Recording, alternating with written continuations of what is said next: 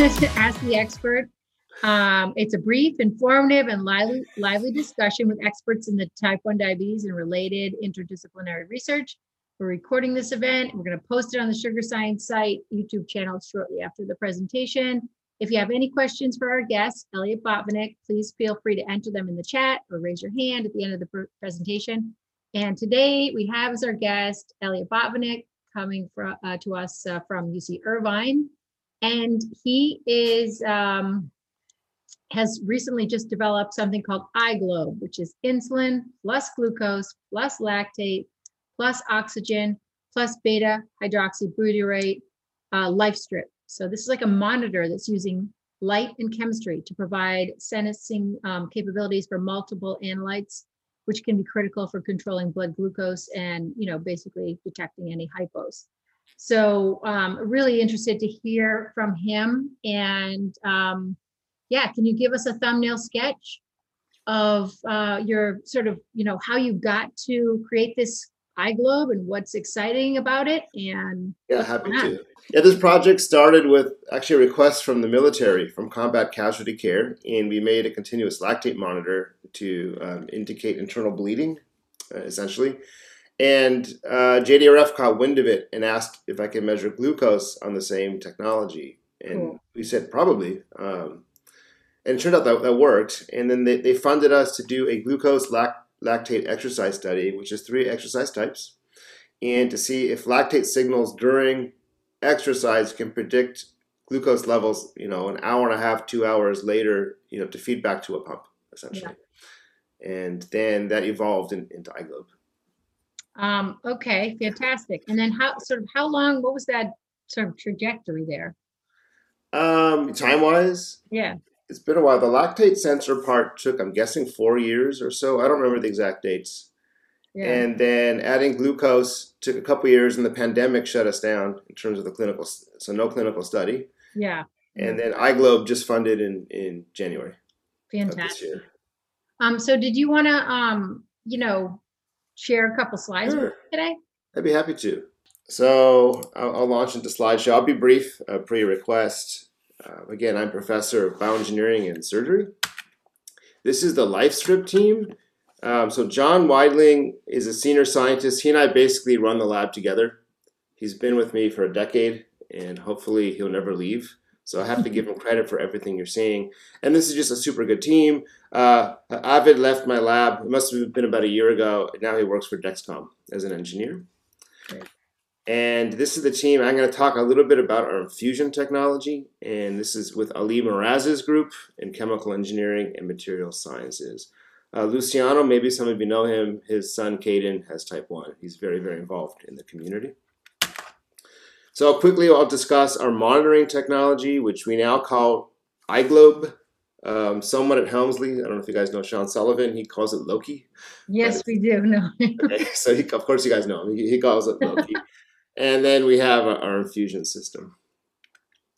His son is very into comics, I understand. Wow. So this is kind of what we invented. And you have a part that's flexible, and it being flexible is actually funded by the military.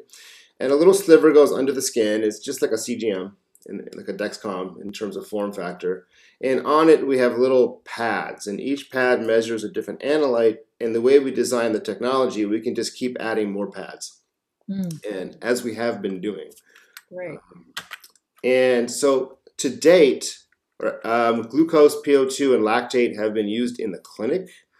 And so what iGlobe funds are these analytes, and insulin sensing is in collaboration with Professor Gregory Weiss from chemistry. This guy's a genius. So he's working on what molecule can sense insulin by binding it specifically and then immediately letting go of it. It's actually a very hard challenge. Yeah. That way you have a two-way sensor.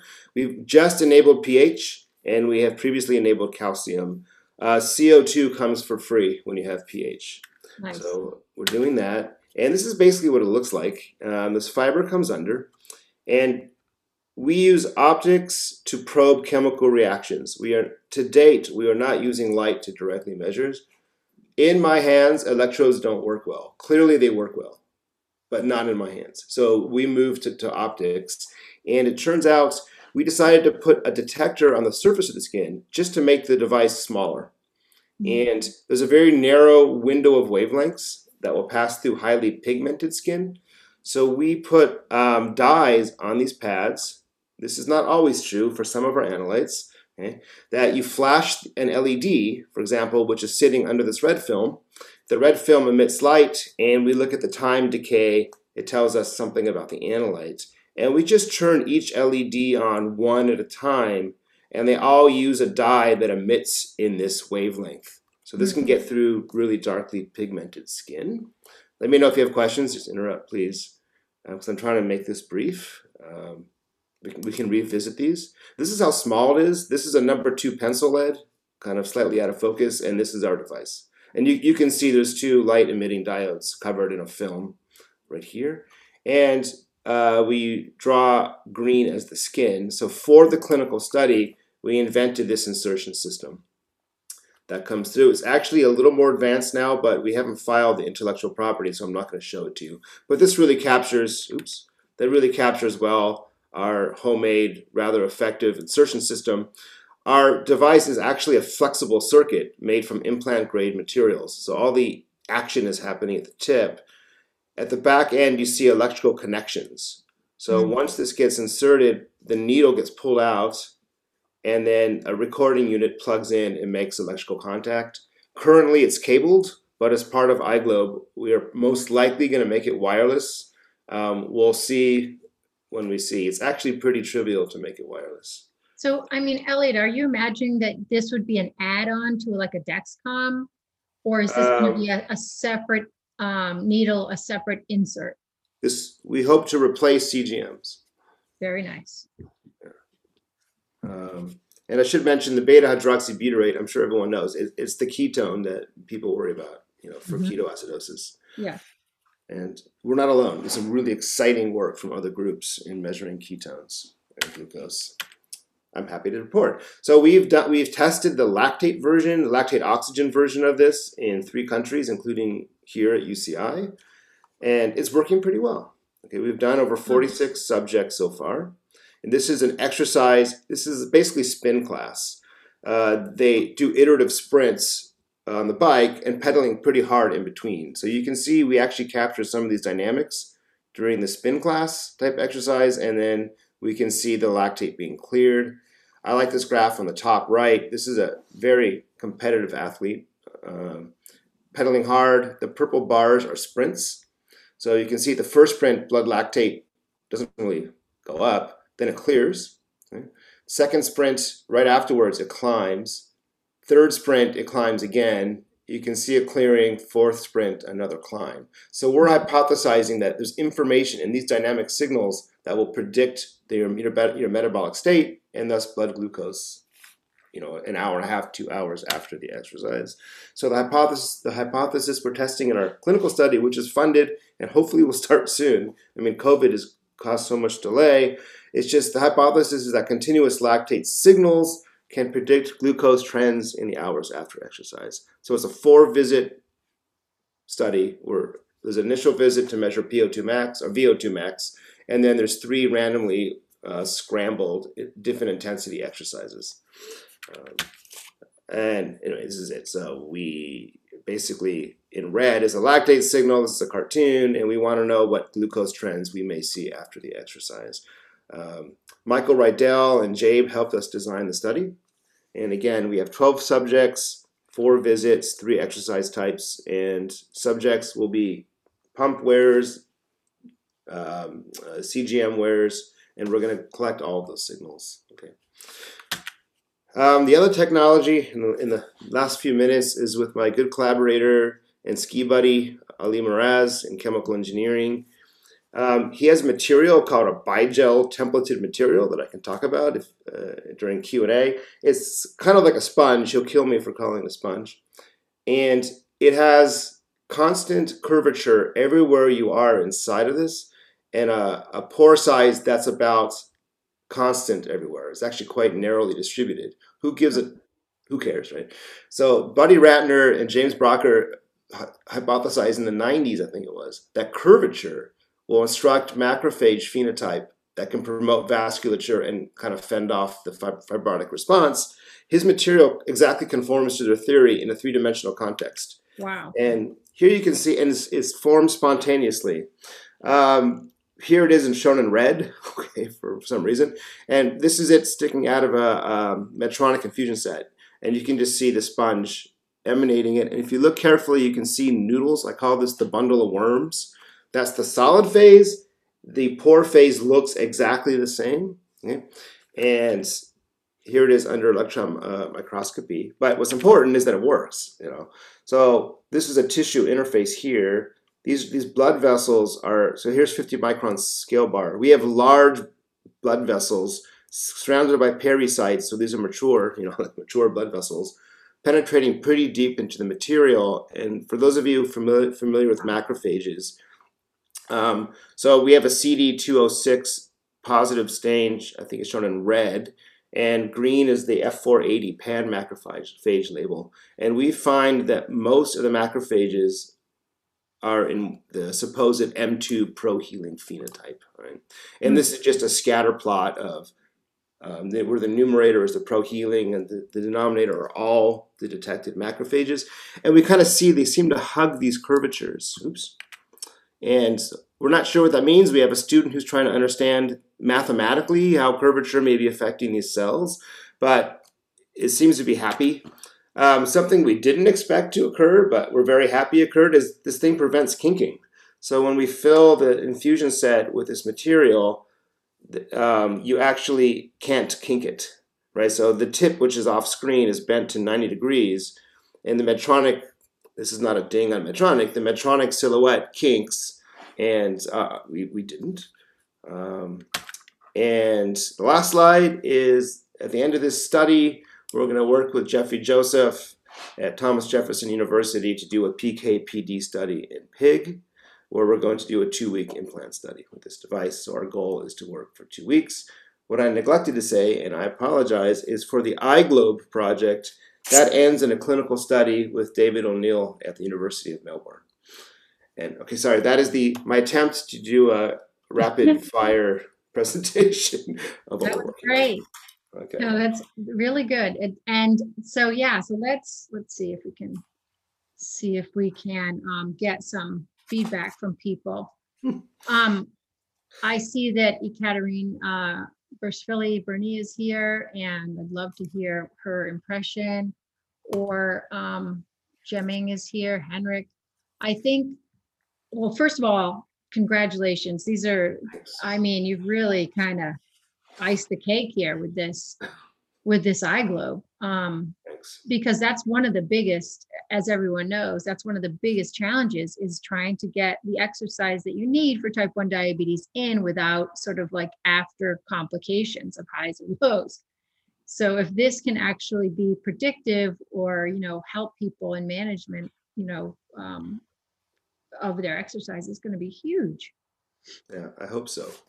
Yeah. And also, sorry, Mark, I forgot to mention we're looking for a postdoc in chemistry or chemical engineering, like for immediate hire. If anyone here is that person or is aware of that person. We'll put another blast out on our okay, thanks. Amplify that for you, yeah, because and so that's a chemist. And what project would they be working on? Well, the iGlobe. Mm-hmm. For that matter, if anyone knows a good mechanical engineer, we could use them for the infusion set. Okay. And then, so that's going to be for the iGlobe. Cool. And then what about, the timeline for the study with, is it David O'Neill? Yeah, so that is in year 3 of the study, where year 1 started January 1st of this year. Okay, so great. That'll be, I believe that starts midway through year 3. Yeah. And so, okay, so it's like a 3-year thing. And then, then it should be hopefully coming to market. What do you, in terms of the infusion site, mm-hmm. What you're learning there with those materials seems like it might translate into other opportunities too. Oh, right? Yeah. Yes. It's like, yeah, for sure. That seems really interesting. Maybe Right. it could even be like an island transplant That opportunity. that's being explored. I'm Yeah, not being secretive. It's being explored. yeah. And I love that. I love this whole new understanding of what's happening with those macrophages. That's really interesting. Yeah, we were quite pleasantly surprised. It's neat when something that's theorized, can be works and can be shown. Yeah, and you reached back into whatever the literature, I guess, or the Yeah, knowledge base and pulled something out to try that really worked. So yeah, the work is quite striking. I encourage everyone to look it up. It's yeah, amazing. yeah, we'll blast that paper out too, and maybe you could like drop Okay. it off to me or via email, and it would be interesting to think about that in other contexts. Mhm. Does anyone else have any questions? Allison has her hand up. I see. Oh yeah, go ahead. Hi, yeah, I had a question about the eye globe, and I know you emphasized the detection of the lactate, but I was wondering about the beta hydroxybutyrate and the correlation between those levels and the blood glucose level, because I know that the ketone bodies can be affected by a multitude of factors, and I'm wondering how you isolated and came up with that blood glucose correlation. So I'm not really claiming a correlation, at least not yet, until the study's done. As of now, it's more of an alarm, DKA alarm. But I do think it'll have value in a closed loop system. I just don't have any data to support that statement. But it is data that we plan to acquire. It's great. Okay, got it. Thanks. But I'm all ears. If you have thoughts, I would love to hear them. Yeah, I studied bioengineering in undergrad and worked on a project that was trying to isolate blood, or basically correlate blood ketone levels with breath ketone levels, which was also linked to beta hydroxybutyrate. So there were some issues with the accuracy, but we also used it more as an alarm system for DKA rather than a blood glucose correlation. So Exactly. Well, if you want to meet offline, I'd be very, very interested in doing that. okay, thank you. Sure. Henrik, would you like to jump in? Yes, I would love to. This is super exciting. This is brilliant. So you mentioned that you were hoping maybe this could replace the CGMs today, this technology. I'm just curious, accuracy. The biggest problems today with CGMs, or the CGMs we're using at least, is it's very different from time to time. The how accurate it is very different for every time you put it on. Mm-hmm. And problems like compression lows, they're sleeping on the sensor, causes problems, like lows that wake you up in the middle of the night, those kinds of things. Do you think that these things are going to be able to handle that better? You have more stable accuracy? Okay, in terms of compression and maybe cutting off the local flow, I don't know how that can be solved in the subcutaneous or dermal space, to be frank. Yeah. We, to date, I can't show all of our data, but our films are very stable to date. That being said, I think Dexcom's product is incredible. I'm not just saying that because my former trainee works there. I honestly think that what I would call an improvement is additional analytes. Yeah. I feel like they nailed glucose. Kudos to them. And I think bringing the cost down through things like batch calibration is another important direction where CGMs are going in. And I suspect they're working on that. Maybe the G7 has already solved that problem. I don't know. I'm guessing. So what do you think about putting more than one wire into your body? Is that going to be a matter of cost, or? You mean more than one implant? Yeah. So I just to give you some background. So my daughter's in a trial and she's carrying 2 Dexcoms at the same time, and they're taking quite much from time to time. Like 2 to 3 millimole per liter units. And I was thinking, like, having 2, maybe you can correlate the data and to get more stable. Because if you want to go to artificial pancreases and looping systems, those numbers are quite important. Like 40 whatever you count in US, the units for blood glucose. Yeah, that's a striking difference. Yes. You know, a lot of that, I think ultimately the healthcare providers or the self-hackers will have to make some of those decisions. You know, it's the effect of the tissue too, right? It's not just the sensor. Right. I would suspect Dexcom sensors in solution are incredibly self-similar, I would guess. Right. But the body, yeah, I don't have a good answer to your question. That the body obviously is going to be different site to site. Yeah. Okay. Yeah, I know it hurts, but intramuscular is a very interesting place to go as well. I think if someone can solve that problem, it'll be very, it'll be a notch of improvement in that area. It just hurts. Yeah. I've done it by accident doing construction. It's quite painful. Well, what, you know, when you talked about sort of like this skin tone issue that was solved, because it's, you know, you have your optics involved.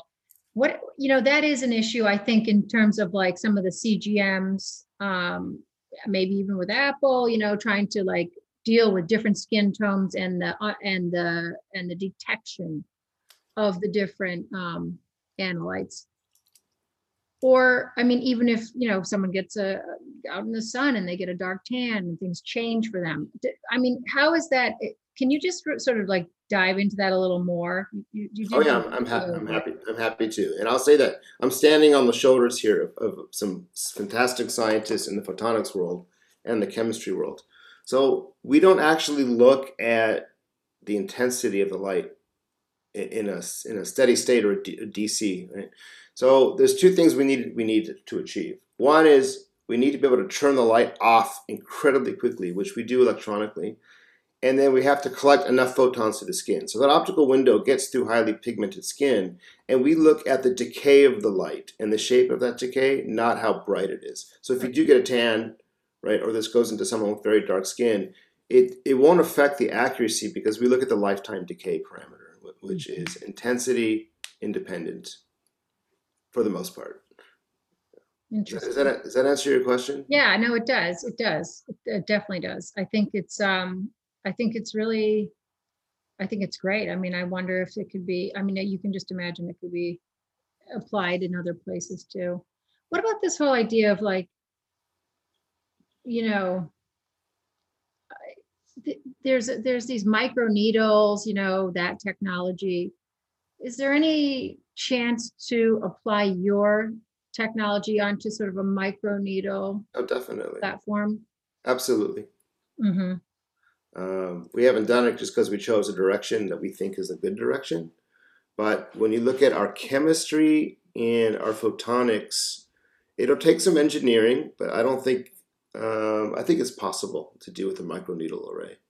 Yeah, because instead of just sort of one needle with all the analytes on it in a row, you could imagine maybe you could have just like a pin cushion, you know, approach, smaller, but with different one per needle, microneedle. Yeah, I think ultimately what we'll learn as microneedles hopefully get commercialized is how well the dermis really helps with blood glucose control. You know, when a million people, I don't know the answer. When a million people are using it in the field, is that tissue space good? I am reluctant to say yes, but I have no reason to say no. Mm-hmm. Yeah, we'll find out. Yeah. Well, maybe someone like T1D Exchange can get those populations, clinical populations, rounded up quickly and ready to go for when. Certainly hope so. That. Yeah, they've been a great resource as far as we've been seeing. Is there anyone else who'd like to ask anything more to Elliot? Do you want to tout the wonderful area of Irvine to entice your postdoc? What's going on down there that's really exciting? Look, Irvine's awesome. We're right by the beach. My wife and I went to Disneyland yesterday for the first time since 2000, actually. Great. That's close by. If you have kids, it's a safe place. It's got good restaurants, which for me is pretty important. And it's just a bit of a chill place to live if you're tired of being in a dense city. We're also in the top 10 U.S. public universities by U.S. News and World Report. Yeah, that's another feature. And I think it's a really robust place for diabetes research down there. I mean, you've got the neighboring, right down the road really is the SOC, and you've got, you know, UCSD, you've got UC Irvine, and that's a nice little cluster of sort of rich centers for diabetes work. So yeah, you got a lot going on now. And Dexcom and Medtronic are in opposite directions. Medtronic diabetes, but they're both about an hour and a half drive from Irvine. Yeah, fantastic. Oh, one more question. How does the lactate curve and its relation to blood glucose levels 1 to 2 hours post-exercise vary between patients? Allison, that is precisely the question we hope to answer that COVID put the delay on. We have the devices built. We'll have to rebuild them, but that is precisely the study. So Mike Rydell and David O'Neill actually approached me with their data. In fact, we just finished a large study with both of them that we written up where lactate was measured intermittently, not continuously. And actually, if I can, do I have 10 seconds to show a slide that I skipped? Definitely do. Okay, to answer your question, this is not my data. So this is for a public lecture, so I apologize for the cartooniness of it. Okay.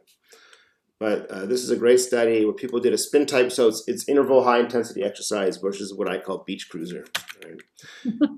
Okay, and what they found was this is change in blood glucose. Subjects came in at about 11 millimolar on average, and the gray bar is the exercise duration. So again, black dots is like a spin class, white dots is beach cruiser. So you'll note that the people doing spin class, right, they are actually still hyperglycemic, right, at the end of the 90 minutes later. And the other group is now normal glycemic. So what should the pump do, obviously? Right? So heart rate does move with exercise intensity. It's incredibly non-specific. Right? Lots of things can make your heart rate change. Like, for example, I have a slight arrhythmia. It can change rather independent of my exercise.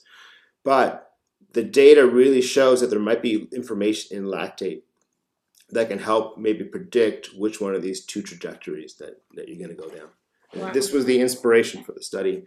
And then Mike Rydell has a piece I highly recommend that you read, which is this consensus piece. Really good paper. And it talks about all the complications in predicting glucose trends, whether you're doing aerobic, anaerobic, or most people exercise in the mixed modality, right? And so I highly recommend you read this paper. It goes a long way to answer your question. Great. I definitely will. Thank you so much. You're welcome.